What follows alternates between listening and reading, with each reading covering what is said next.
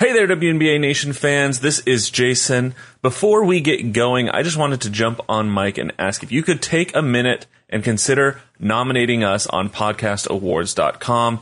We're honored to even be under consideration. If you go to podcastawards.com, you sign up with your email. Trust me, I signed up a few weeks ago and I haven't gotten any spam from it, so they're not going to just like blast you with spam. But I went through, signed up with my email and nominated our show. And in doing so, you can see we're in the sports category. We're also, I believe, in the best shows category. So if you go in there, you pull up the little drop down, you gotta scroll all the way down because W's at the end. But if you could take a few minutes, go to podcastawards.com and nominate us. We think that would go a huge way in getting some buzz going about the WNBA and the coverage of the WNBA. And honestly, it's just a great honor. So if you enjoy the show, we'd really appreciate you doing that. Again, go to podcastawards.com and we appreciate your time. Enjoy the show. 7, 6, 5, 4, 3, 2, 1. Hey guys, this is Liz Cambage. This is Nikki Collins. What up, guys? It's Esther Sarkis. Hey, this is Imani Media Stafford. Hey, this is Jordan Canada. This is Asia Wilson. Welcome to the WNBA Nation. WNBA Nation, what's up, and welcome to another episode. I have some very good news for all of you listeners today, and that's because I'm joined by not one, not two, but all three of my best friend hosts. Let's go around the horn here, starting with Steve. Steve, it's good to have you on the show. What's up, man? Yes, we got the gurgle. We got the gurgle in. Oh, wow. We are not cutting this, by the way. Accomplished nothing. Oh, wow. I can't even get the joke in. I'm doing great, Kyle. How are you? So glad to be here. That was amazing. I didn't realize that if you gurgled down the wrong tube, you aged like 40 years. Well, cut none of that. Hi, Kyle. I'm glad to be on the show. Okay. I'm terrified to introduce Logan and Jason one at a time now because that went so poorly. I value their lives and I don't want them to choke. So, Logan, Jason, how are you guys? Welcome also to the show. I'm just going to play it super safe and say what's up. There you go. Jason has marked himself safe on Facebook from gurgles. Oh man, that's good. Hey, we are excited. It's we've got all four of us on the show for the first time in quite a while, which is really exciting. We're also streaming live here on our Twitch stream. In fact, we just received the new subscriber as I was saying that. So shout out to, SLAU86. Appreciate you, subscribing with your Amazon Prime subscription.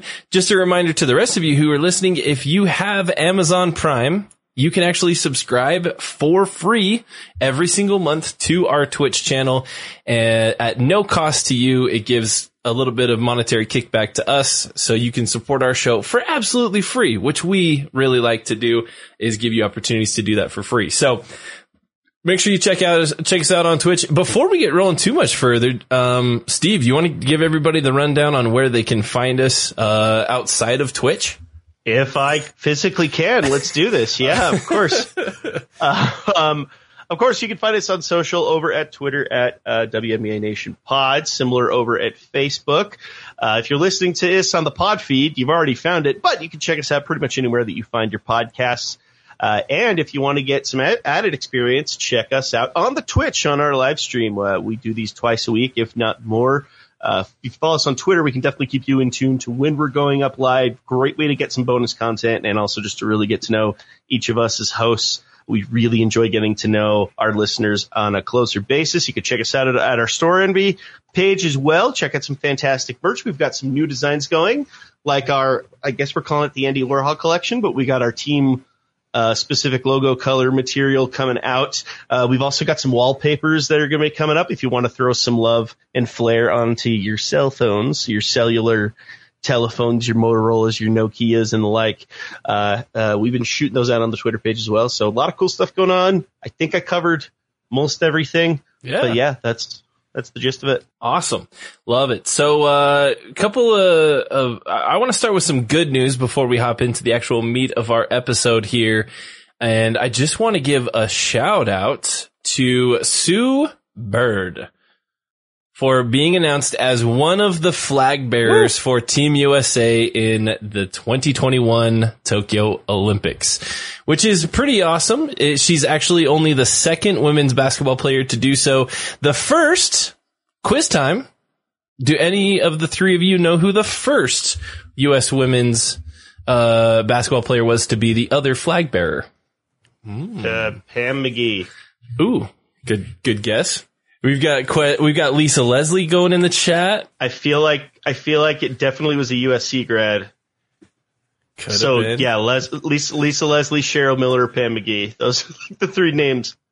Cynthia Cooper. It was actually the coach of this year's current team, Don Staley, who was the other flag bearer. Yes.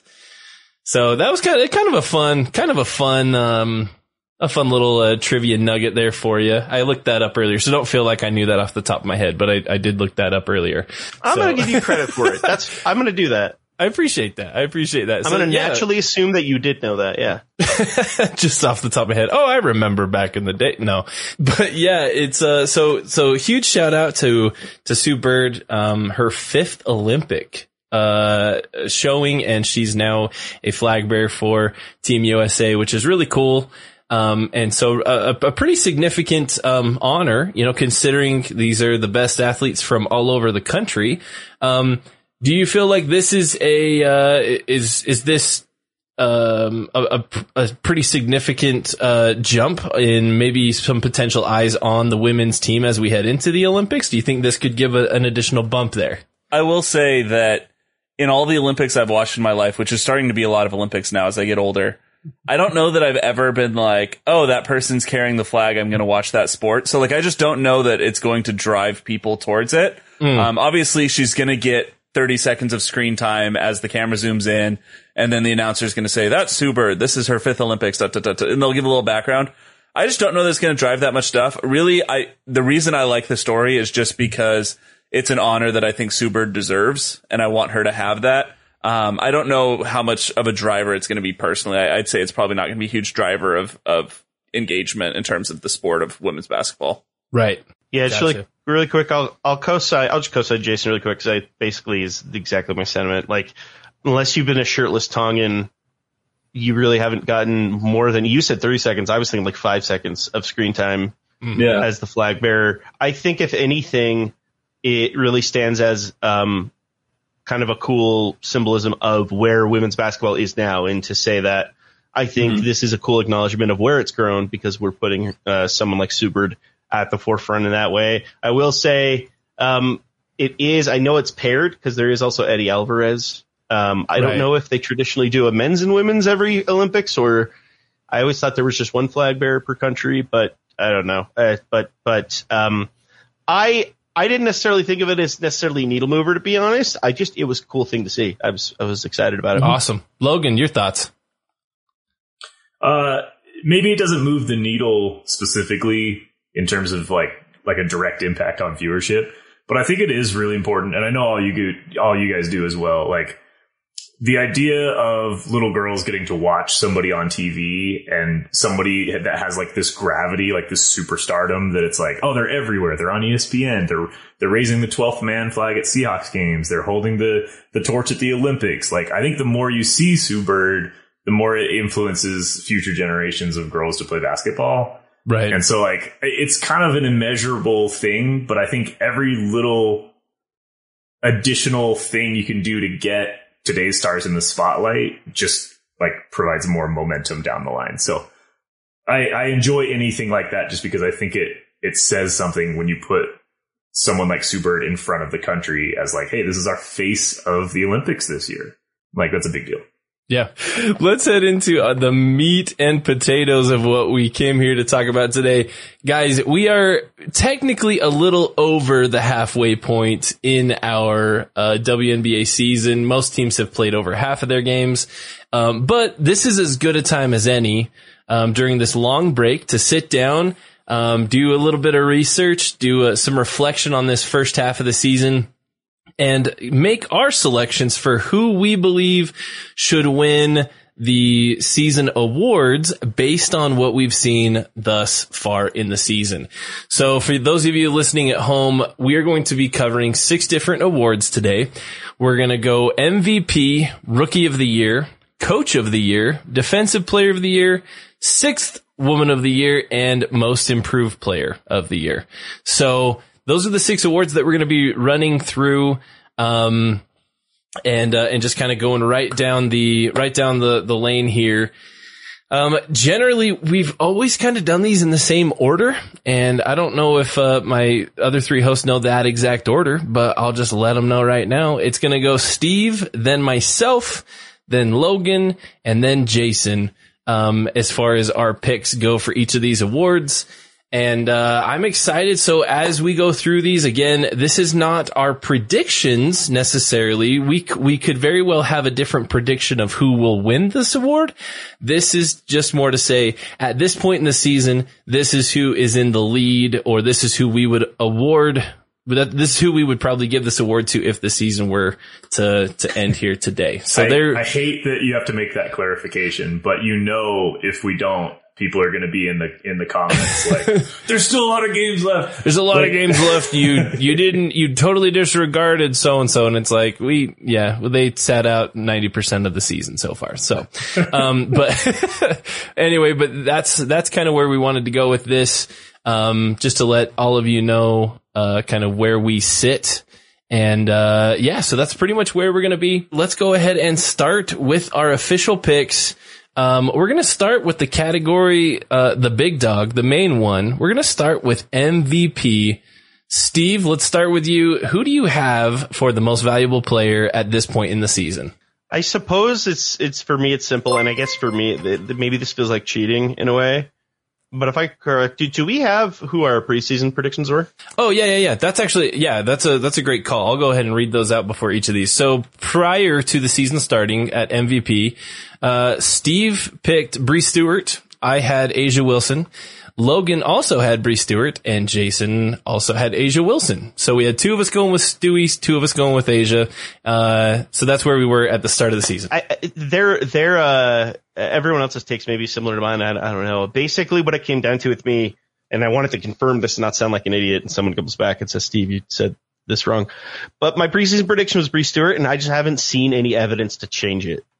And so right now, I still stand pretty strongly that I think Bree Stewart's playing at an MVP level.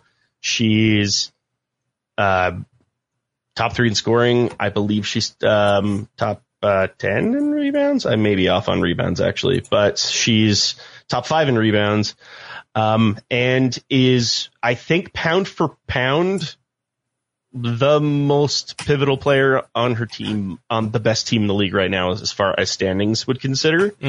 And so I feel pretty confidently in saying that. I think the other side of it comes down to when you look at some of the other main arguments. Asia, you could probably easily convince me. That's a very easy discussion to turn me around on. I understand that side of things. I think the other argument would probably be Jonquel Jones. The one thing I will say, there was a 6 to 7 game stretch where Jonquel was not on the roster, and the Sun didn't really seem to miss much of a step. Now, that's not me dogging on Jonquel Jones by any stretch. She's played at a phenomenal level, and if you have, if she's your MVP vote, you have that right, and I would support it. But I look at that Sun roster and I go, I think there are other names that kind of buoy that up a little bit more than some of Vegas's and Seattle Stars would buoy up their MVP hopefuls in a way. So right now, I don't have any reason to take Bree off that pedestal yet. So that's my vote as per this moment. Gotcha. All right. Any thoughts on that from Logan or Jason? It's not who I have picked, but it feels like by the end of the year, I think it's going to end up being Bree, and it could easily be Bree right now. It's very close. I think there's a handful of names that everybody's going to have right now, and what Bree does on the floor, like she does so consistently, that I think people maybe miss how great it is. Mm-hmm. And I worry that because it's like, oh, well, this isn't like a special season for her, that people forget, like a regular season for her is one of the 2 or 3 best seasons in the W every single year. So right. Yeah. No, and I'll have my take here in a minute, but I think Steve's take makes a lot of sense. I think a lot of it comes down to how you define MVP. I feel like there's 3 people that are heavily in this conversation. And I think we all have them as our top 3. That being said, depending on how I defined MVP, I think I could talk any one of those 3 into winning the award. So it's a close race. Yeah, I think really quick to Logan's point, I do understand that sentiment. I feel like that sentiment doesn't tend to historically carry as much weight with the WNBA's MVP award, only to say it's really kind of typically just come down to, if you go back about the last 7 or 8 years, it's pretty much been who's the best player on the top ranked team, at very worst, the second ranked team. Yeah. And so I feel like at this point, people are looking at that. I also think Bree has that narrative of a lot of people think she definitely should have had it last year. And so it's almost like, did those same votes give her a solid this year? Like I could have easily done it, so I'll just do it this year. And it almost makes it even, which sounds funny. But it's fun. It's fun that these two are constantly in the fight, though. Yeah. I think it's awesome. I hope that this stays put for a while. Absolutely. So I've got my pick for this, and I had this down prior to Steve's take. I agree with Steve in the fact that I think that there's a lot of arguments to be made for Bree Stewart, but if I were to award the award today, I would probably give it to Jonquel Jones. She's second in the league in points, first in the league by rebounds, and she's first by over 1 rebound per game. So she's putting up big numbers. She's doing a ton of, doing a ton with that Connecticut Sun team, and Connecticut, I feel like, is kind of overachieving from what a lot of people had them picked at the beginning of the season.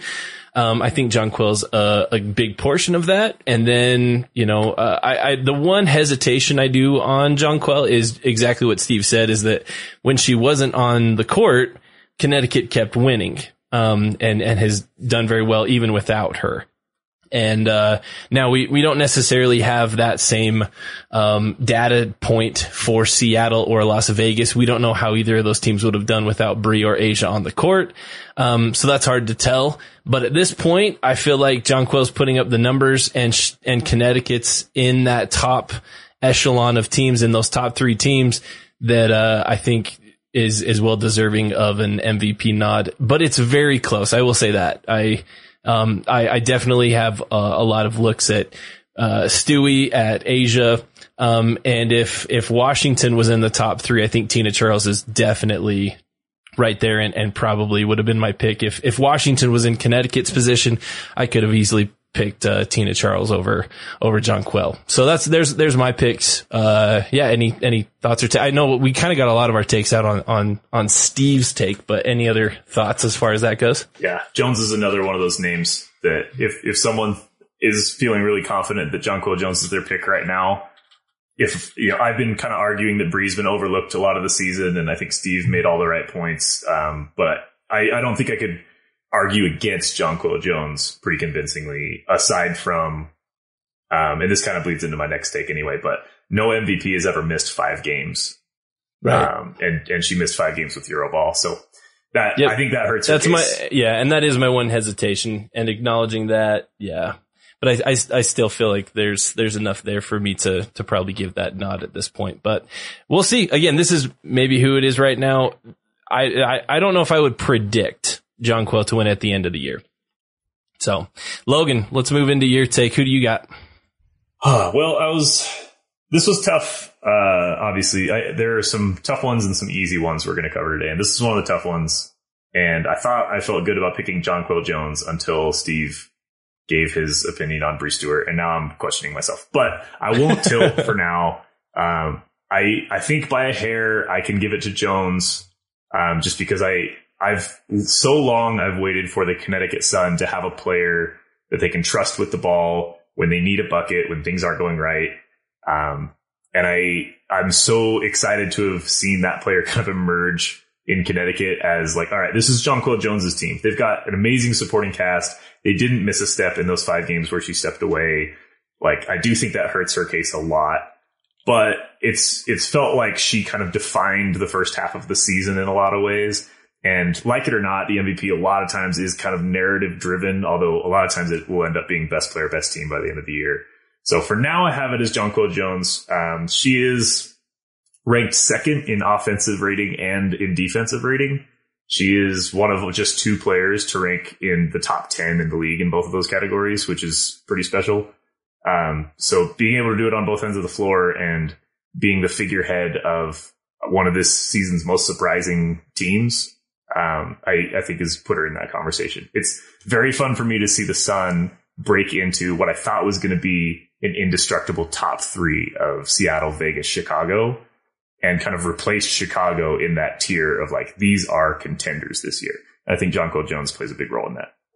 Gotcha. Jason. I mentioned in my response to Steve's take that a lot of it comes down to how you define it. My cynical view at the beginning of the year when I picked A'ja Wilson is that I thought they were going to go best team, sort by points, highest points on the best team. That's going to win it. I still have that view. And for that reason, my current award goer would be Breanna Stewart. Go to the best team, sort by points. It's Breanna Stewart. It's funny that you said that because I was looking back. That's actually only been the relevant determinant like 2 out of the last 10 years. Really? Oh, really? That actually really surprises top scorer. me. Yeah, it's like like top 5. Being a top 5 scorer feels like a must when you look at the stats. But Bree was the last time in 2018 that the top scorer, like the scoring leader, was the MVP. Now keep in mind, like last year was Arike Ogunbowale, and so your take of if you're the top scorer and your team happens to be the number 1 ranked team, that's a really hard argument to beat. Right. So your take, I think, still stands, and that's where I think Breeze makes, a lot of sense. And like, if you were number 1 in scoring, that makes a lot of sense. And it's also, it unfortunately, like, it adds to my argument with the Jonquel thing. But yeah, I totally see what you're saying there. Because your argument makes tons of sense. I totally would co-sign it until I look back and I went, interesting. It actually happens a lot less than you would figure, but they're usually in the top 5 scoring, and it's usually within like 0.6 points per game. Right. So they're definitely in the elite. They're in the elite box of scorers. Yeah. What we're saying is that the voters don't watch defense. But that's pretty dangerous. No, totally. That's why there's a defensive. That's why there's a defensive player of the year award. They don't watch defense for that either. I will say, this is just a little thing of mine.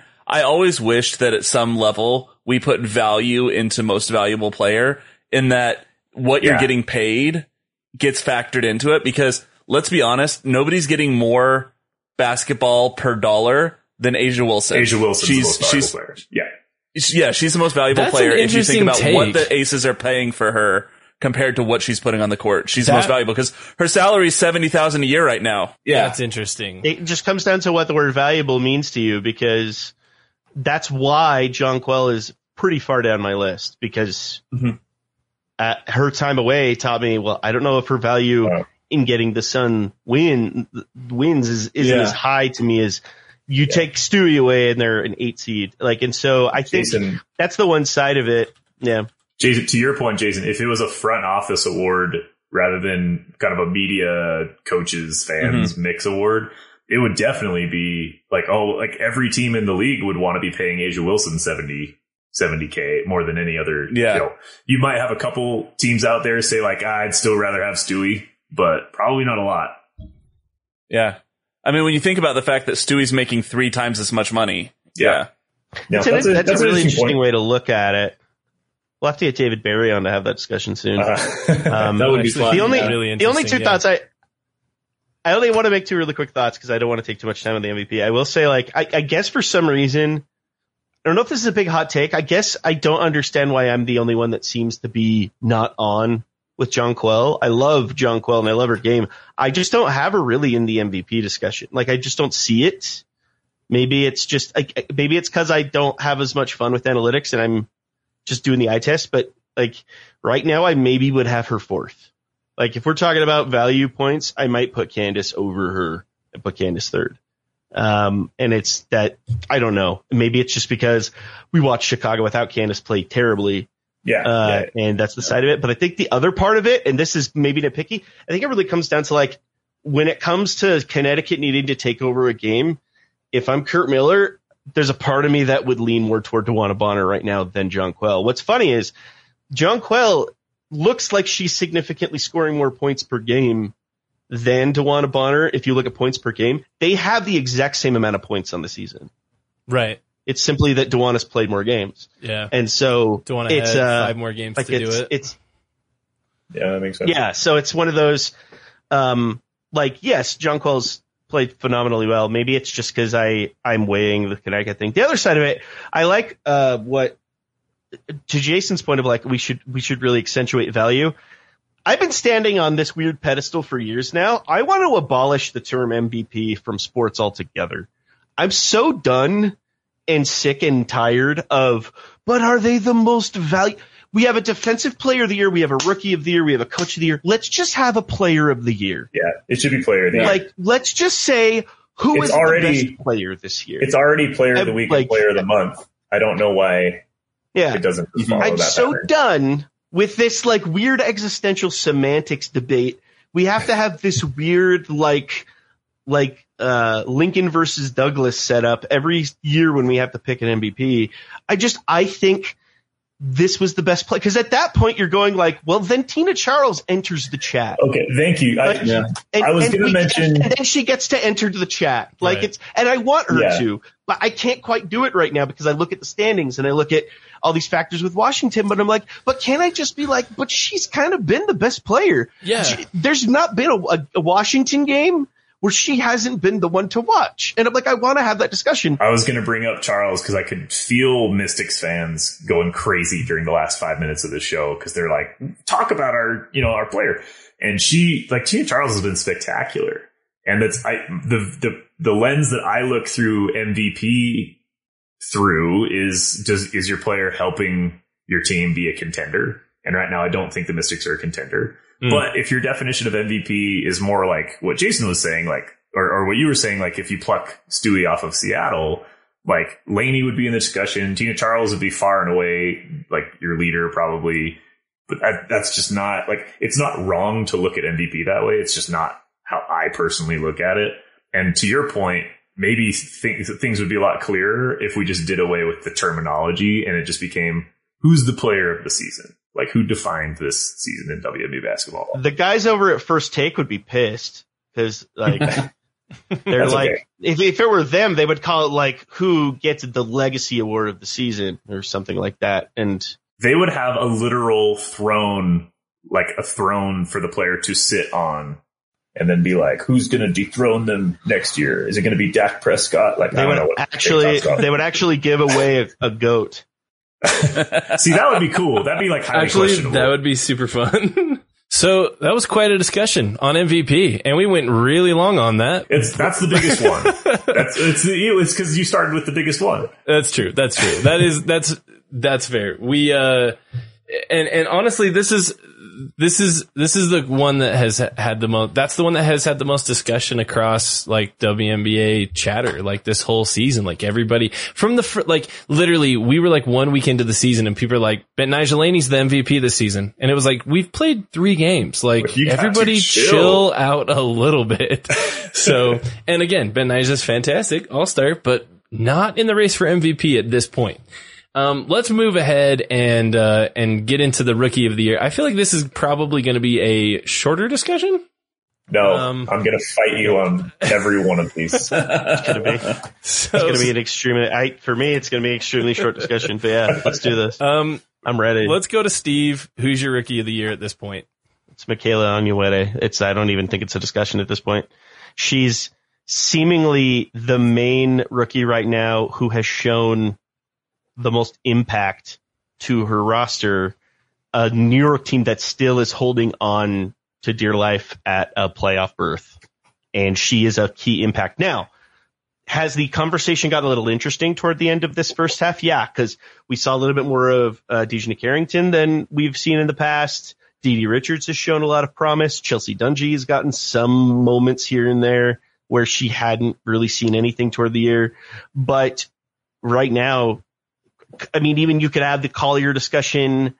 But it's like there's so many players that are like, it's almost frustrating because this might be a different discussion if other teams were just a little more excited to give their players some time on the court. If Ari McDonald had Onion Wede's minutes, this might be a very different discussion. Because for the minutes that McDonald's playing, she's playing really well. Yeah.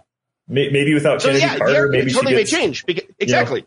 Her minutes load may totally change in the second half of the season, and this is like a brand new discussion, and that's intriguing. But it's, like if you add 10 minutes to her load, does this totally change? Because for what she's playing, 13 minutes a game, she looks great. She's close to my pick. But right now, like Onion Wede is a key factor to whether or not the Liberty are going to make the playoffs right now. Yep. And to me, there's just no other discussion. But I hope there's someone here that has a different name because I'm really excited to hear what their take is. I feel bad for this rookie class. I don't necessarily because I think from the season we were like, we don't know what we're getting out of this rookie class. There was no like far and away like star. People thought, oh, like Charlie, but like the number 1 and number 2 picks are getting a whole lot of did not play like statistics. And Onion Wede went to a team that valued her, automatically put her into the lineup, and all of a sudden we're seeing some really good production. So that's why I just had to calm myself really hard. Okay. Play your freaking players, Dallas.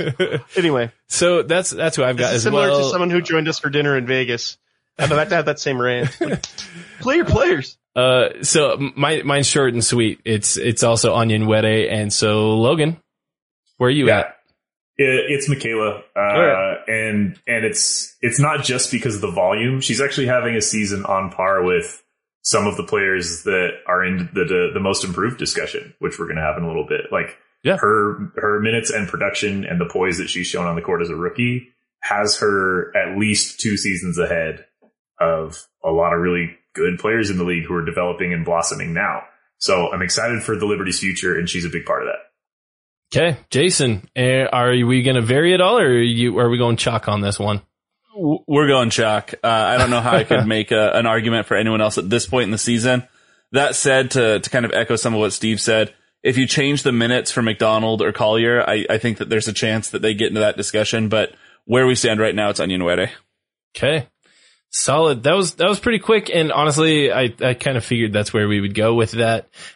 That doesn't surprise me in particular. It'll take a pretty strong effort from someone to dethrone at this point in the season. It's not out of the realm of possibilities because this isn't like an Asia Wilson rookie season that it was like, okay, like just after like a quarter of the way through the season, we were like, just give her the award. She's not that dominant, but she's really solid, and someone would have to do something pretty special second half of the season to knock Onion Wede off of the rookie of the year. She owns the eye test right now. Like she is fully confident as a key contributor for the Liberty right now. She knows her role. And I'm hoping that there are going to be a handful of players who pick up some confidence and we see that gap close a little bit because I still think it's pretty wide open. And to Logan's point, like the Dream are going to have to fix up their lineup a little bit. Dallas is probably going to have to do the same. There are a couple teams that are going to need to start working some things in. I would expect to see Garantis try to get some more load in. I would hope Gondrzik would actually like get any time. So it's, there's a lot that's still up in the air. It should be an exciting time, and I hope it pays off. Let's move into Coach of the Year. I feel like there could be several arguments for this one. This is another one that I went back and forth with a couple names. At this point in the season, I do think that this one in particular, I actually do have a different prediction than who I would give the award today.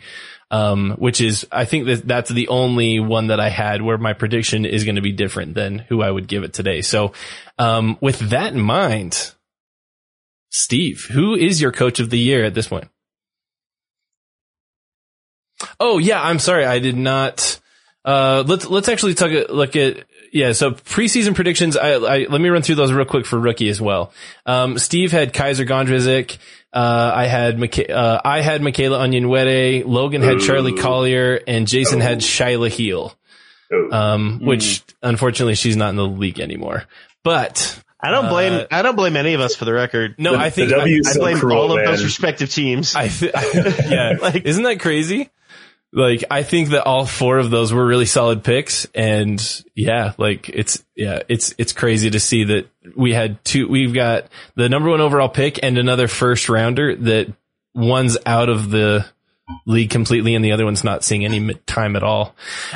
So for coach of the year, Steve had Sandy Brondello. I had Walt Hopkins. Logan also had Walt Hopkins, and Jason had James Wade. So there we are. That was our preseason coach of the year picks. So Steve, have you changed your tune? Where do you sit with coach of the year right now? I don't have Sandy Brondello, but I do have Walt Hopkins. Okay. I predicted the Liberty to finish, I think, 12th again, maybe 11th the best this upcoming season. They're currently sitting 6th. I think this team desperately needed this month off, and they desperately needed this month off where they really haven't had to give up too many players to this Olympic break. And so I think it really helps them to freshen their muscles, because if you can have a month to give Sabrina to clear her mind, and let's get Natasha Howard getting some minutes, there's a lot that can really benefit the Liberty there. But let's also not forget, like, Walt Hopkins picked up his new incoming star player, Natasha Howard, hasn't really had her and has still kept his team, and also has seen his other potential star in Sabrina Ionescu be, in some cases, a lot of people would say underperforming, and they're still very much in the playoff hunt. Yeah. And if they end up around where they sit now, it's a really hard discussion to give it to anyone else but Walt at this point to me. I like that pick a lot. I think Walt is definitely in the discussion right now. I've got 2 names in particular, but I'm going to go with who I would give it to at this point in the season right now. And this might surprise a couple people. I'm actually going to go with Kurt Miller, because I think that Connecticut has come out and really put a lot of people on notice. I think that I officially would consider them a contender for the finals and for the championship this year. And not a lot of people were looking that way. A lot of people said, okay, Vegas. We were hearing Chicago. We were hearing Seattle still. We were hearing a lot of that. We weren't hearing a lot about Connecticut, and Kurt has done a phenomenal job yet again. Quote unquote overperforming from low expectations. And so that's why I will add this caveat, and I'm not going to reveal this name, but that is not who I predict will actually win it by the end of the year. But if the season ended today at 3rd place and looking pretty solid, I would give it to Kurt Miller. So there's my pick. Like the pick. You know what? In case someone else picks Kurt, I'm going to hold off on what I'm about to say. I get Walt and I get Kurt both, and they both cross my mind, and neither of them are who I picked. I think they're good picks. Okay, you guys are my friends, and I'm still really nervous for this. You guys might really hate this. I think the coach who has had the biggest impact on the direction of the team's season is Cheryl Reeve. The way the Lynx have been playing in their last 7 or 8 games is completely different than the team that started the season, and has me thinking that they have an outside shot at contending. And that is a lot on the coaching. I know they got Nafisa Collier back about 4 or 5 games into the season. They didn't have her at the start. They started really bad. And in order to win Coach of the Year, you probably shouldn't start out crappy just to look like you turned the team around later. But because of how I don't know, just from what we've picked up on how she's interacted with her team and how she's interacted with the media and how frustrated she was with the team defensively at the beginning of the year versus how they look now, I think coaching adjustments have made a bigger difference in Minnesota's locker room than anywhere else in the league. And now they look like a team that is really scary. They have 2 wins against Vegas in the last 7. They've won 7 in a row. They're 8 of their last 10.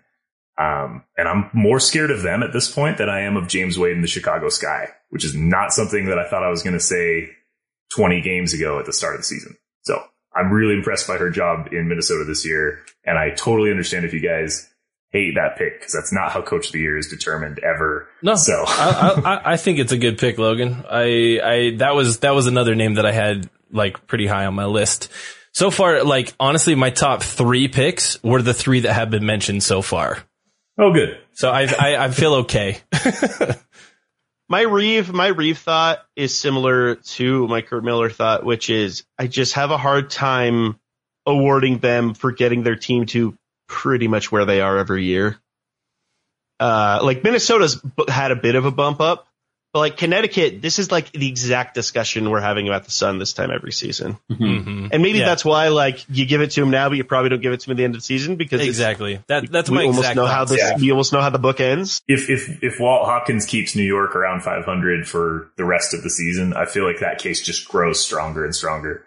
I called Walt Hopkins, and as I think about it, I actually don't think that's who it's going to go to either. So once we're through all these predictions, all these takes, I'm interested to hear what Kyle has. I wonder if it's the same as mine, but I'm excited to hear who Jason has as well. All right, Jason, let's hear where you're at. Yeah, so I was waffling between 2, and I think I'm actually going to end up. I think the cynical side's going to win out on me because I think that generally the way this has been chosen, cynical Jason's my favorite. Jason. It's the best. But I think just like sorting by points has a lot to do with MVP. I think compared to preseason expectations has a lot on Coach of the Year. So you just look at who is so much higher than they were expected to go, and for that reason, I'm gonna err towards Walt Hopkins because I think that the biggest difference between what was expected and what was achieved is Walt Hopkins. That being said, I think the best coaching has come out of Minnesota, and so that's why I was waffling with Cheryl Reeve because I actually agree with Logan. I think the best in-season coaching adjustments, fixing up your team so that you take a team that looked not competitive and you make them very competitive. I think that Cheryl Reeve might be my personal pick, but my cynical pick, which is my official one, is going with wins above expectation. That's going to be with Walt. Yeah. Mm-hmm. Yeah. And a lot of times that's how the voting is based on. For sure. That's understandable. So Steve, you mentioned that you had a different maybe prediction so you would give it to Walt right now, but you had a different prediction for the end of the season. I'm curious where you were going to go with that. When I said Walt out loud, I felt like that would be the case. Like by the end of the year, I think it would be the case. Now you made the comment that your selection probably wouldn't be who will end up by the end of the season. So I just did some like sifting. I think it's going to be Noel Quinn. Yes, that was my pick. Yeah. That was my pick. Yeah. We were on the same page. I think it's going to be Noel Quinn. If Seattle is absolutely in concrete the number 1 seed at the end of this season, and she became, by the way, not only the interim head coach upon this decision, but immediately became the permanent head coach, has had the immediate emotional backing of every single member of that team, has very well outcoached her way out of some close wins. You can go and watch some of the close wins she's gotten her team out of. She has done like an insane job. Like one of those, just like you wouldn't realize that she's only a couple of years separated from being a player. Like you'd think she has a decade of coaching experience. Yep. And so if they are very much the top seed coming into the playoffs, to me, it's kind of undeniable. That's who I think's going to end up with it. I think Noel Quinn is a fantastic pick because for all of those reasons that you talked about before, as well as everybody, myself included, I dropped Seattle, I think, to like 4th, maybe 5th in my preseason rankings for where my expectations were for them. And if you took a team and said, hey, you're going to lose 2 of your starters, your 2 defensive anchors and your first player off the bench who's an absolute sniper from behind the arc, and you're going to lose your coach. Do you think you can stay in first place? I would have said no to all of, there's no way I would keep a team in first place, but yet not just the quote unquote big 3 there in Seattle, but I think Coach Quinn has been a huge part, of why they're still number 1. So yeah, I'm glad that you mentioned Coach Quinn, because that was going to be my other call out for that potential award. Yeah, because I still feel good about calling Walt, but as soon as it hit me, I went like, I might have said the wrong name, and if they're the top seed to me, that's a great pick. But I don't know. If I can if I can, just for an honorable mention on this award. Yeah. I know that sitting at number 9, kind of on the outside of the playoff picture looking in, they're not going to get Coach of the Year. But instead of measuring wins over expectation, if you measure fun over expectation, Vicky Johnson and the Wings are having a lot more fun than anybody thought they should have. And you know what? We damn well should measure fun over it. Like, that should be a standard. Like, Fun that over should be a stat. That's the only heavy analytics stat I would argue. If I'm getting in Skip Bayless's face every morning with fun over expectation, that stat implies it implies the existence of fun beneath expectation, and which the first half of the first part of the season, Chicago was very well. Yeah. Hey now, honestly, there's a discussion I had with Logan earlier today when there was a report that came out that Oklahoma and Texas want to join the SEC, and my honest opinion on how that would affect the world of college sports pretty much ties directly to fun over expectation. It's just like, great, now we can all ignore the SEC and just watch all the fun teams play and fun conferences. Cool.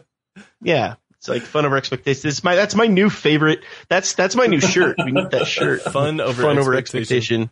Love it.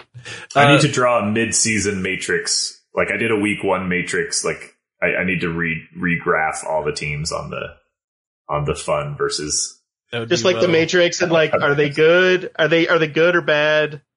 Are fun they dull or not fun? as Yeah. like, yeah.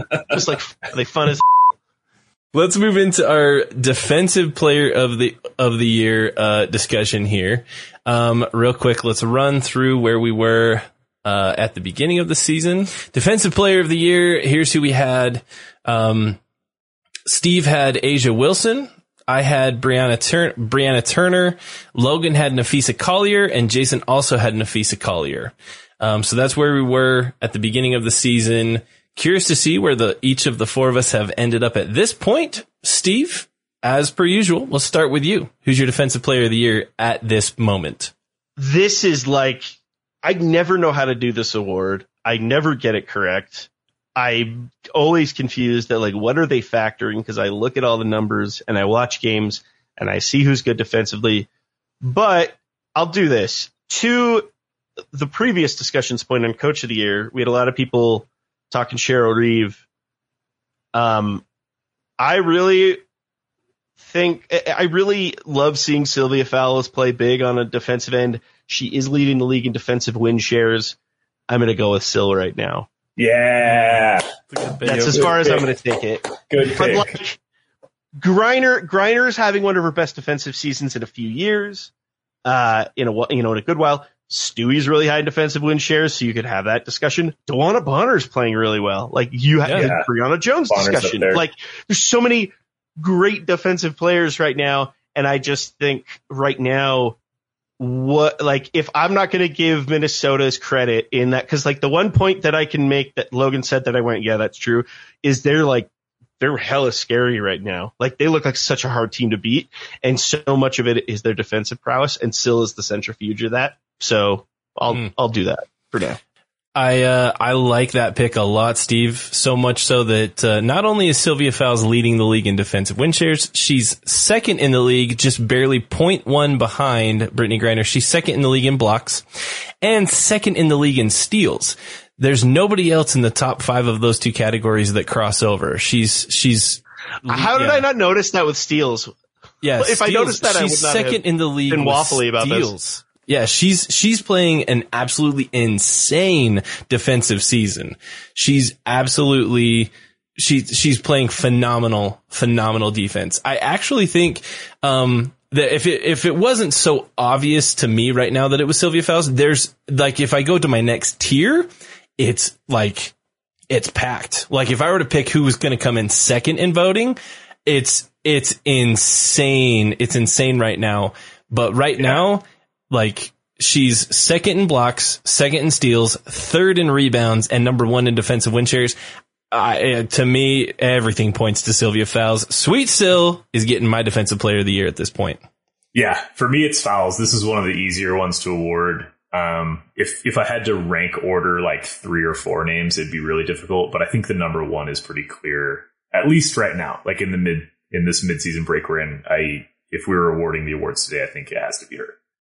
All the stats that you just cited, also just the eye test. Steve mentioned just that they look really scary to play right now. And a lot of that is just the difference between when she is on the floor and when she isn't. And I know there are some other names. I'm kind of relieved that neither of you guys said Brittany Griner, because she's actually my number 2 right now. But every year that we've done Defensive Player of the Year predictions before this one, I predicted Brittany Griner because I didn't know what else to say. And this is the first year where it really feels like she's sort of in contention. So, and I also think Jonquel Jones has like a fringe argument. If you're not on board her MVP train, I think you can look at her defensive stuff and say, oh, her team is holding teams to 6%, like worse shooting than, like when she's off the floor, teams shoot 45%. When she's on the floor, they shoot like 38. And like, there's this big swing. That's a Kevin Pelton stat that I read earlier. And I was like, oh, that's interesting. But it doesn't jump out as me as much as the year that Syl is having. And I really want her to get credit for how well she's played in the first half of the season. So I hope that she can keep it up through the end of the year and that it's not up for debate, because I think she deserves the spotlight for this year. Love it. Jason. I'm going to be honest with you. If I go with my original pick, we're going to be chalk. So I'm going to switch things up for the sake of entertainment value. Okay. All right. We got an entertainment pick here. And I think there's going to be enough voters that feel bad for not picking Jonquel for MVP that she gets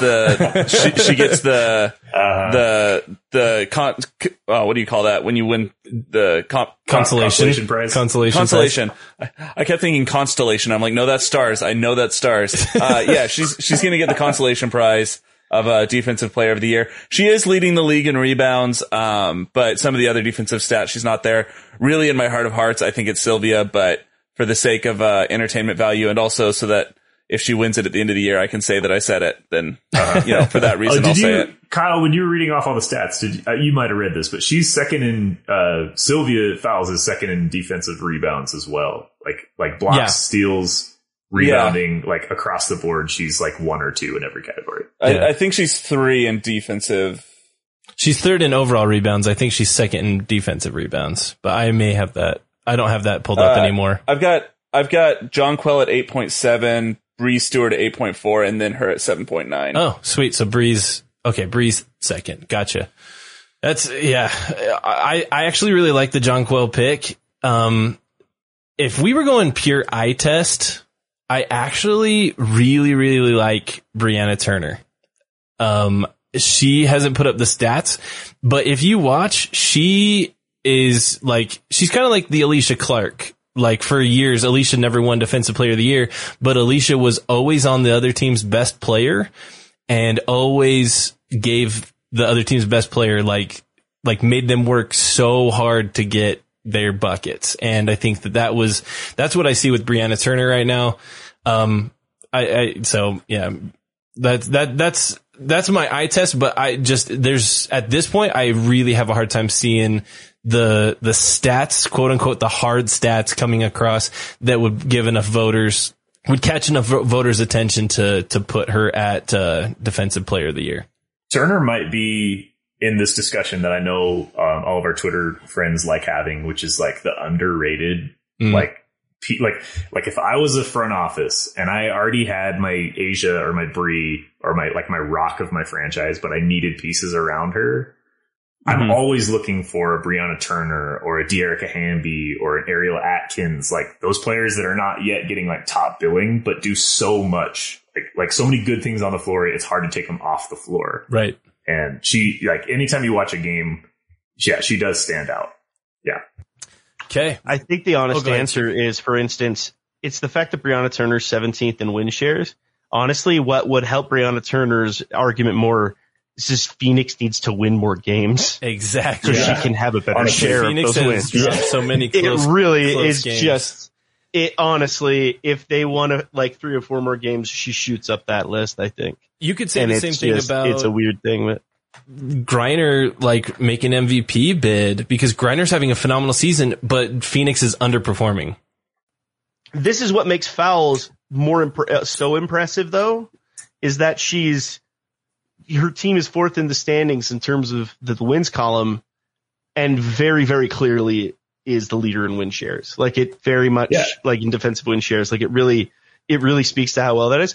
But Turner makes an interesting case if a few close losses go a different direction. Mm-hmm. Yeah, that's what's fun about that stat is it the narrative shifts comes really down quickly. to what team is winning. Yeah.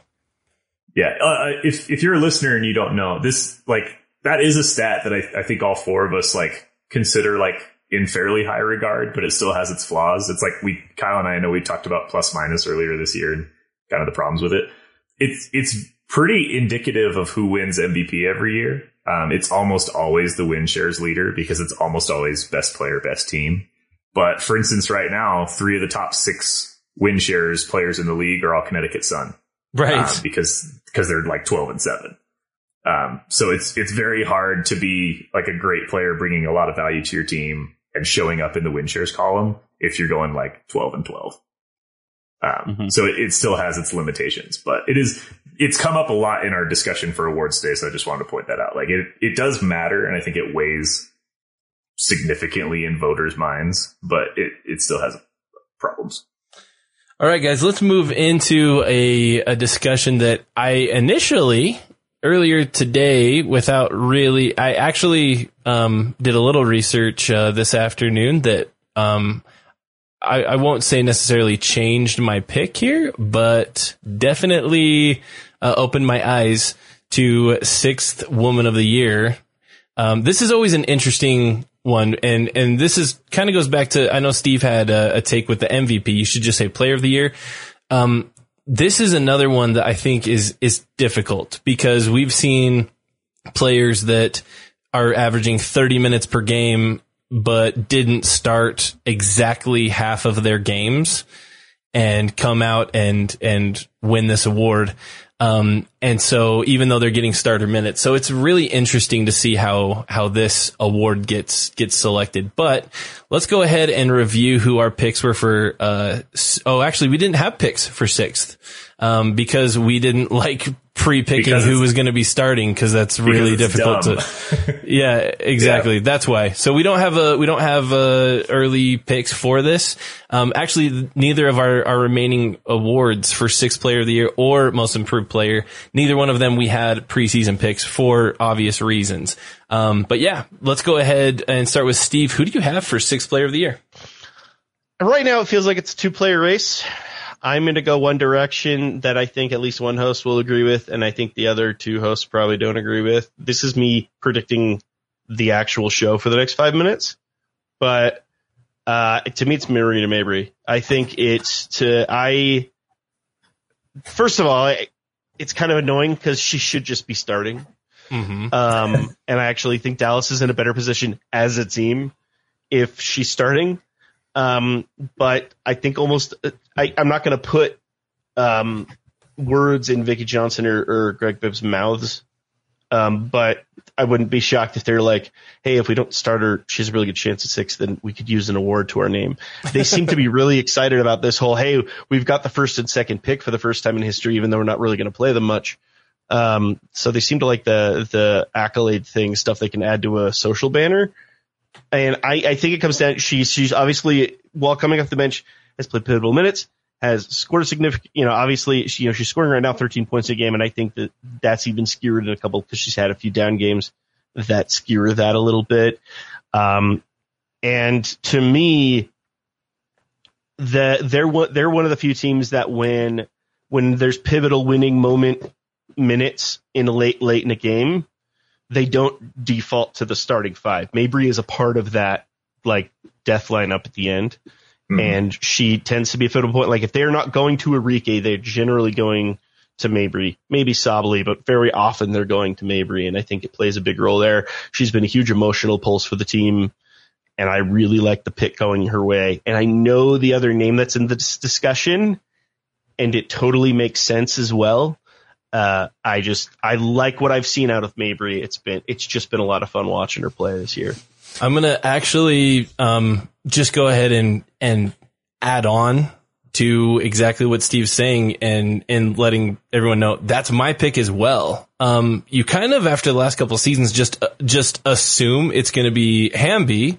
And earlier today, I was thinking Hamby because I'll be honest, I thought Mabry had started a few more games than she has. She's only started 7 of the 21 games that have happened. So I thought that she had started closer to like 10 or 11. So I might not have given it to her if she had started over half of the games.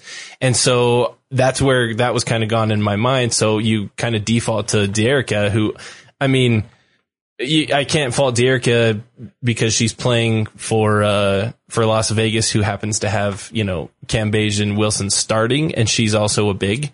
So I get that. But yeah, I'm actually going to go with Mabry as well. Mabry's averaging 14 points per game, and that's really impressive for a non-starter. So I'm going with that one as well, Steve. So great pick. Logan, where are you with this one?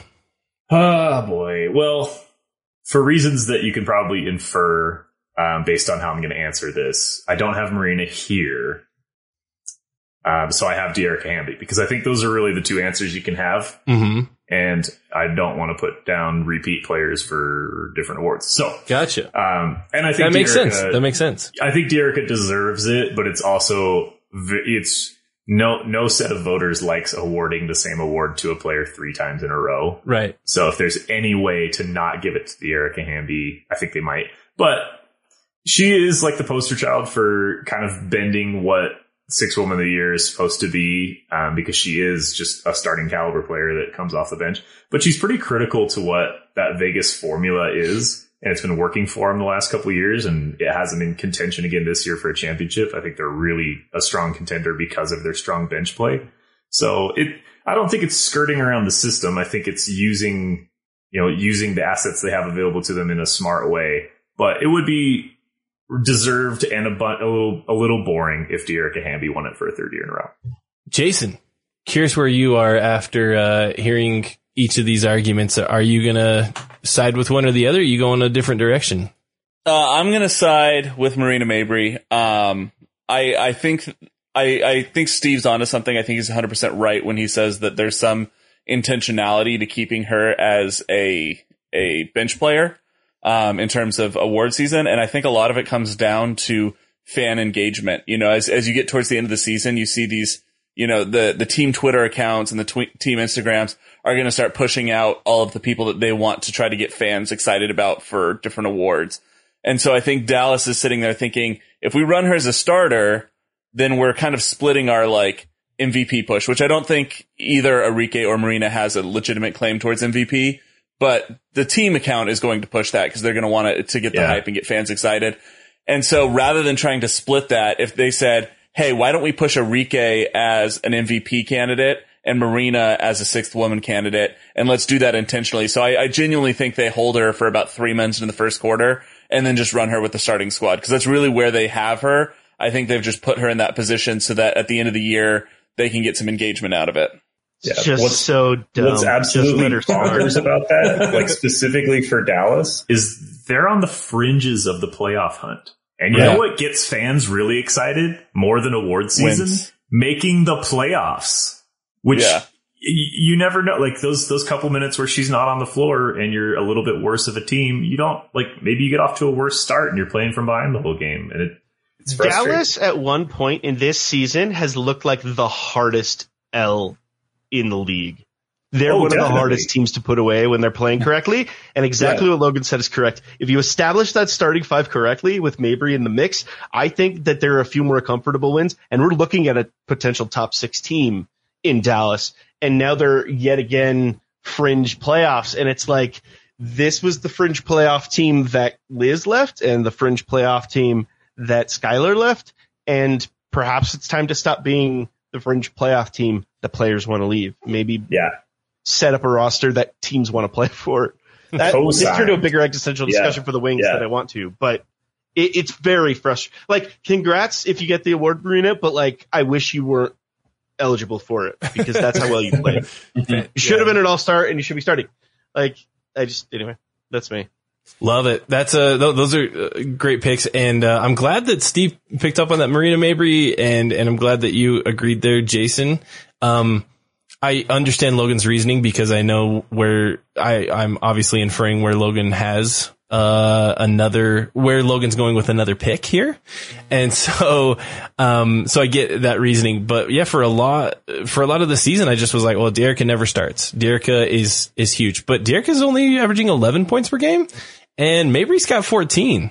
And so I know there's more stats out there, but that's significant. That's significant when you're talking awards. The pie is a little bit more spread around in Vegas in terms of scoring. Mm-hmm. Right. But that, I did look at that, and they definitely are having comparable seasons. And considering Dearica plays on a team where, yes, other players and teammates of hers score more, but they also take a lot of pressure off of her. Right. Versus when Marina's out there, she's kind of, other than Enrique, she's your biggest concern, especially from the perimeter. Yeah, for sure.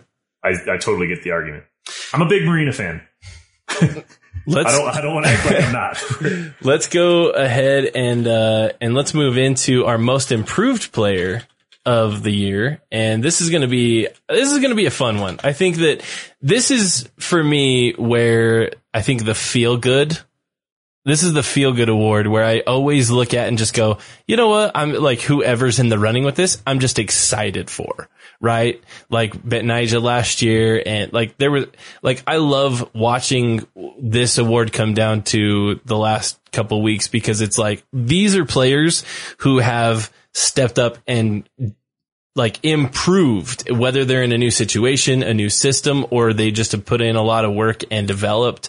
So this is an award that I really look forward to every season, and it's almost impossible to predict preseason, so we don't have any of those. But Steve, I'm curious, if the season ended today, who's your most improved player? So just to get out of the way now, I hate this award. Like, I have the hardest time. Not that I dislike a most improved award. I have such difficult with this award because it's so hard to metric around it, right? Yeah, right. I even said to you guys earlier, a part of me wishes we could just mold the sixth player and the most improved award and just have like the breakout player of the year award. Because really what those awards come down is like, who surprised us? Right. And that's a fun narrative to give an award to. I love it. But it's that same idea of like, I've had a hard time coming to grips with it.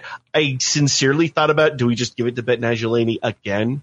Like, because I think there's a weird argument there. So I had to do like a measurable and be like, I'm going to pick one stat and I'm just going to go with it. And then I'm going to look and see if it's justified in the team stat book. So I went to win shares. This is boring for people who listen to the show because they hear us bring up win shares a lot. And I went, who's the name on the list that of the top 20 in win shares that surprised me the most? That I went, and then I'm going to look at their team stats and go, does it fit? And that's why I think that the most improved player of the year so far is Ruthie Hebert. All right. Okay. She's 20th in win shares. She's second in blocks, third in rebounds. She's nearly a double-digit scorer. Compared to the level of share that she got over the previous season, I think I've loved watching her become a much more consistent and reliable piece. Now, has that shifted a bit since Candace Parker's been a more regular part of the roster? Yes. But I think she's played enough that there's a confidence level for her that as these games start to get closer, she's still going to find a way in to be a more confident player. Like I like this Chicago lineup with the Ruthie Candace pairing much more than the Candace Dolson pairing right now. I think it flows better. And so I looked at that statistically, I double checked on it, and I feel good about it after saying that. I always remember how excited James Wade was when they drafted her because they felt like they got a number one overall pick. Like, and they use her that way. It's, by the way, I mentioned this stat earlier, but I didn't mention who the player was. Ruthie is the only player besides Jonquel Jones to be in the top 10 in offensive and defensive rating. Interesting. Yeah.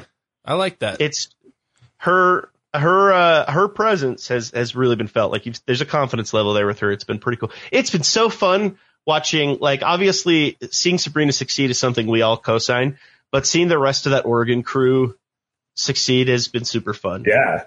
Also, we saw her, she walked by us and we waved at her in Vegas. Ruthie Hebert pod. Yeah, she's super, super cool.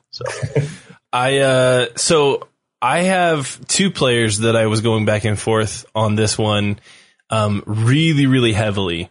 And at this point, it's difficult to pick one of the two for me. And this literally came down to one of these teams. I was awarding several other awards, and so I'm going to give the other team some love here, and I'm going to go with Sammy Whitcomb. Okay, yeah. Yeah, that's really good. It might be Sammy's the win, huh? Sammy's is doing really well. There's another player. I'm curious to see if Logan or Jason have this other player that I'll probably give a shout out if we don't get to, because I think deserves probably a shout out here. If I were to award the award today, I would give it to Sammy Whitcomb. She didn't start a game last season. Her minutes have increased by 50%. Her points, she's averaging, 4 more points per game. Pretty much every statistical category, has had a dramatic increase. And I think she's a huge reason as to why New York is doing as well as they are. Because, if you were to say that, Natasha Howard was going to be out and Ionescu was going to be battling injuries, I would have had New York right at the bottom, and here they are right mid-tier. And I think Sam Bam's a huge reason why. So Whitcomb's my pick here. Logan, curious where you went with this one. Like Kyle, I have a couple tabs pulled up. In fact, I think Kyle and I both have a tab pulled up for a player that we're both like, if nobody brings her up, we'll talk about it after. I have a pretty strong reasoning as to why I'm not picking that player. I'm sorry to be so mysterious about it, but I don't want to ruin anything if it's Jason's pick. So I actually have 3 tabs pulled up. One of them is Sammy, and one of them should have been all-star, most improved player, Marina Mabrey, who you just heard all about in our last segment, from 6th Woman of the Year. She has, I think, been the most obvious. Like, if you just go by eye test and watching the games this season, and you ask, like Steve said, like, who's your breakout player of the year? To me, it's just an obvious, like, Marina Mabrey. Like she's always been fine, but this year she's not just good. She's like moving the team towards winning. Like when she is on the floor, obviously a better team. And that's not to say that that's not true for some other players, but I did run some numbers for Sammy Whitcomb. A lot of her improvement is just coming from being on the floor more. The volume, like the efficiency has actually gone down a little bit. Like the volume has helped her stats, but she's not having as big of a leap as I thought. Marina Mabrey legitimately has jumped in every category, no matter how you kind of dice it up. And so I wanted to give her the edge, but I don't want to act like it was a clear win.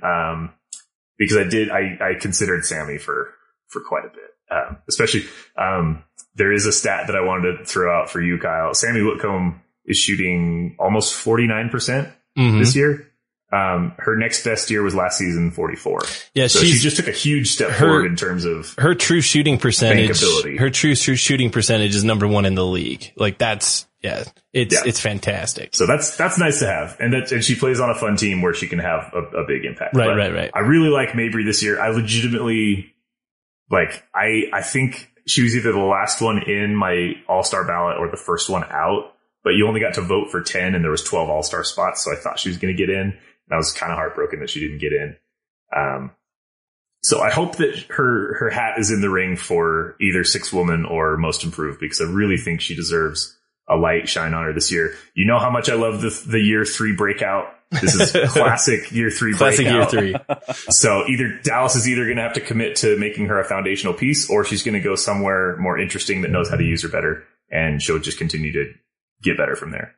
I think what's interesting is she actually had a really solid season last year in LA, but you didn't really quite know it. Like, it didn't quite stand out. Something that really stands out is not only the stats for Marina, it's how loud they are. It's how loud the game has been. And I don't mean she's loud I mean, what you said is it's insane how much it's resonating, and you can see that confidence on the court that it's that Sue Bird element of Sue Bird's not always a shoot first player, but you just need to see her on the court for 2 seconds to know that's a bucket. Yeah, this is such a this is a very arbitrary metric that I just thought of, but you saying that just made me think, who's a player last year that I never would have trusted with the last shot in a game? that this year I would absolutely trust with the last shot in the game. And for me, that like Marina and Sammy are 1 and 2 in that discussion, because like I would actually trust them both to take a game winner. So maybe there's something to that. I don't know. We'll have to melt that down to something statistical. Jason, curious where you went with your most improved. I love all these statistics categories we're coming up with. The fun over expectation, the gut check, would I let them shoot it? So I am going to do the tacky thing that Logan said he wouldn't do. I'm going with the same player twice in a row. I'm going with Marina Mabry. And the reason why you guys have kind of touched on, and I think she should bring home some form of hardware. I think she got I think she got snubbed from the All-Star game. So for me, it comes down to the fact that last season she played about the same number of minutes. She was getting, I think, about 10 points per game. I don't have it pulled up right now. She's now getting like 14 or 15. Like, she's improved there. It's a big improvement on about the same minutes. But the difference is those 10 points were a quiet 10 points. And like, Kyle, if you remember when we went to that Dallas game, when she got the 2 4-point plays in a row, the impact she had on the entire stadium. And she's taking the shots at the end of the game.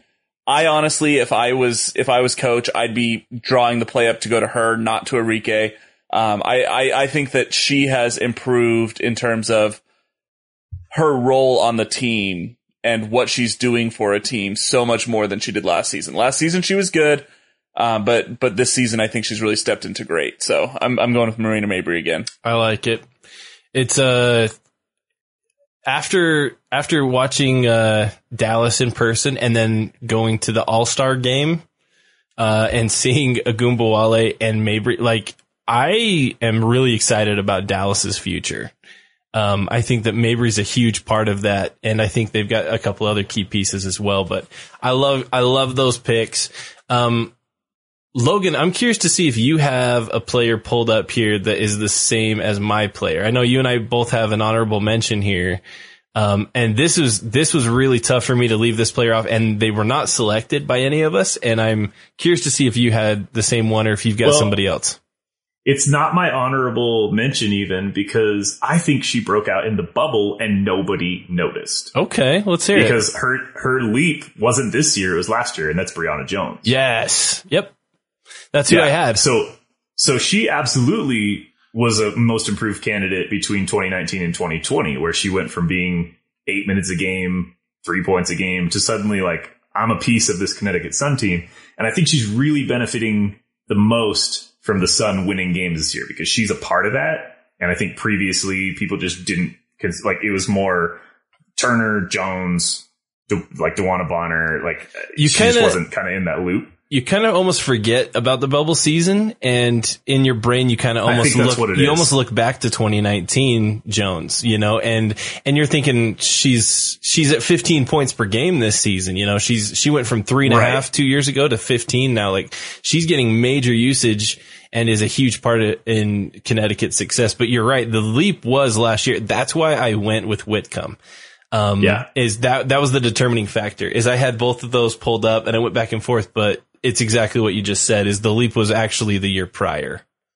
Yeah, and she played 26 minutes a game last year, which is not insignificant.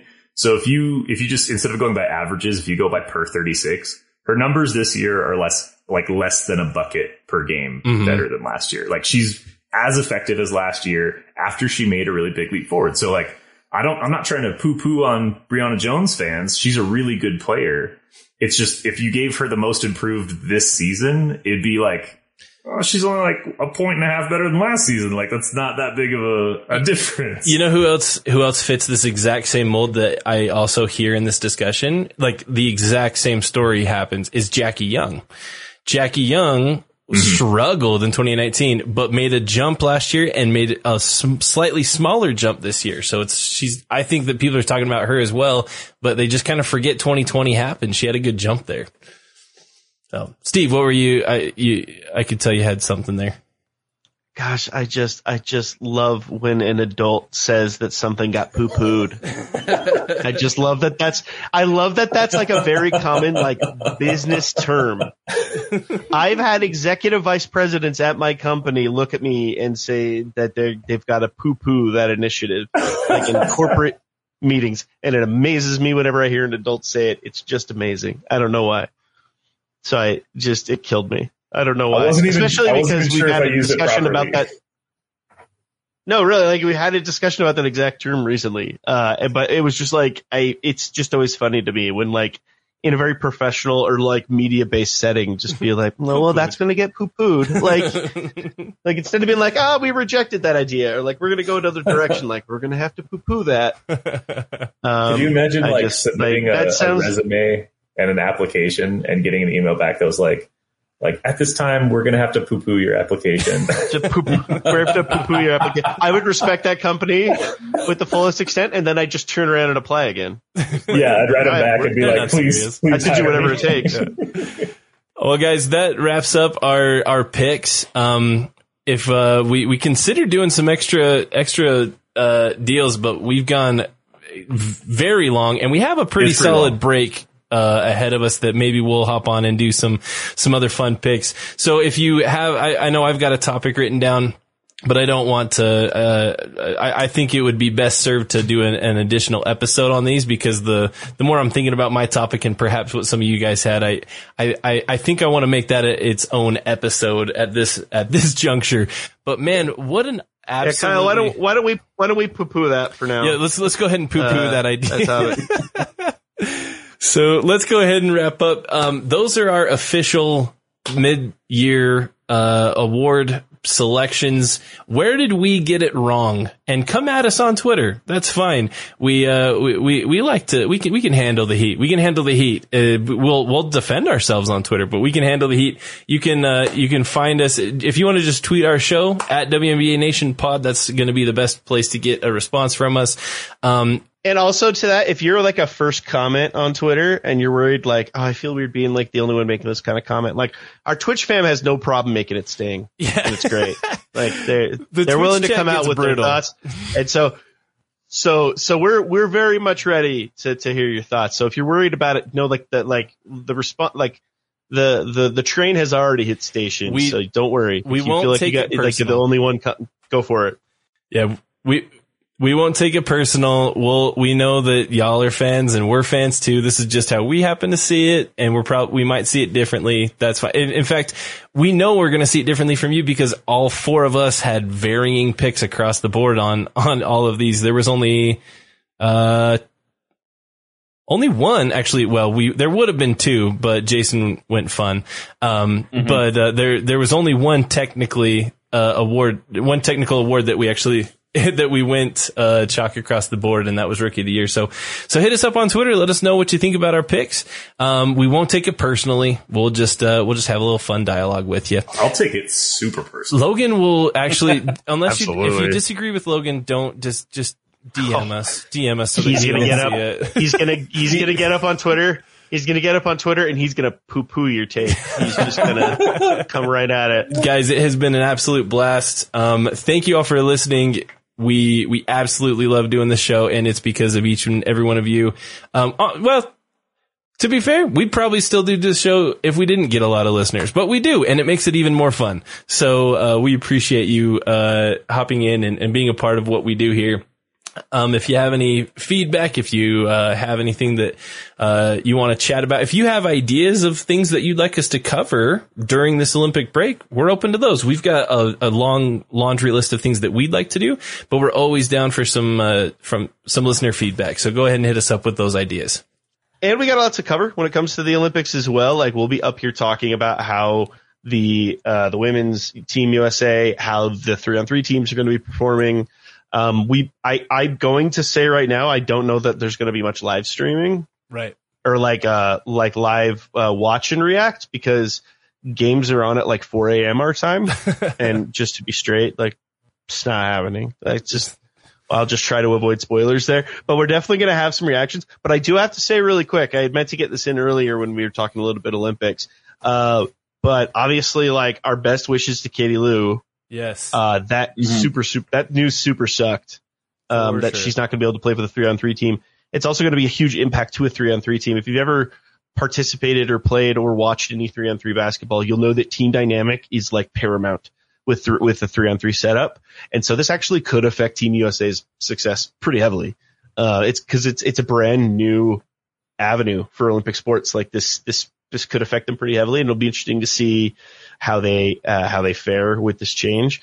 And it just really sucks because obviously Katie Lou is a huge centrifuge. She actually was weirdly the lifeline between all of the teammates because she's played with all of those teammates. And so it just really stinks. And so just best wishes, of course, on that. Also, definitely a good thing. Katie Lou Samuelson was fully vaccinated. So if you think that being vaccinated means you're completely out of the woods in terms of taking safe precautions, if you think you shouldn't be vaccinated because other people are getting vaccinated, there's still way too much time left for big mistakes. Utah just hit, the state of Utah where many of us live, just hit a daily record today with new cases that we haven't seen in a very long time. So continue to be smart and be safe. And yeah. That's just all. I just thought I'd throw that out. That news, did that come in this morning or yesterday? And it was just crushing news. It really sucked to hear. It was. I know how bothered about the Sha'Carri news that Steve was. I feel like that's how the Katie Lou news hit me. I was ready for like the world to know their name and 3-on-3 basketball to be like everyone's new favorite event, and it was like such a bummer. Absolutely. So. It still will be. It just like she was such a key player on that team, and it really sucks. She's not going to have that opportunity. Yeah, and best of luck this to year. Jackie This year Young. kind of stinks. Best of luck to Jackie Young, who's coming in as her replacement. Looking forward to seeing great pickup. What Jackie can do out there. Obviously, feel terrible for Katie Lou, and best wishes to all of the 3-on-3 and to everybody in the Olympics. I just hope that we can come out of this without too much terrible news. I just felt like if a team had to back out at the last minute, is this weird part of me that's like, why don't the Ogumake sisters and Elizabeth Williams just be Nigeria's 3-on-3 team and play that way? Now, don't misunderstand. I would absolutely get Jackie Young merch if it becomes like a phenomena. Like if people get hyped for 3-on-3 and she's like carrying us to a gold. I will absolutely overreact to that scenario. And it would be even more fun if Team Nigeria was 3 like prominent WNBA players. For sure. Yeah, it would be something interesting. It's a real ringer situation. I think if anything, Kelsey Plum is going to become a full-on household name because of 3-on-3. I firmly believe there's something to Kelsey Plum that's going to be, but like Jackie Young, if you have to believe Katie Lou, who is such a huge part of that crew, and I think Jackie Young is a great pickup. But I think the other thing, too, is that Alicia Gray has balled out phenomenally. If you haven't checked out at least highlights of the 3-on-3 performances so far, you really should. We're due for a really fun treat. It's a really fun, unique style of basketball. So it should be good. Absolutely. I'm like weirdly giddy about it. So stay tuned. We've got a lot of content coming your way all throughout this break, throughout the Olympics. We've got a lot planned, probably a decent chunk of, we might even see an increase in episode releases, as this break happens, just simply because of some of the things we've got planned. So we'll see how that all, ends up, playing out. But that's all we've got for you guys tonight. And for WNBA Nation, I'm Kyle Haywood. I'm Steve Schwartzman. I'm Jason Snow. I'm Logan Jones. And we got you next time.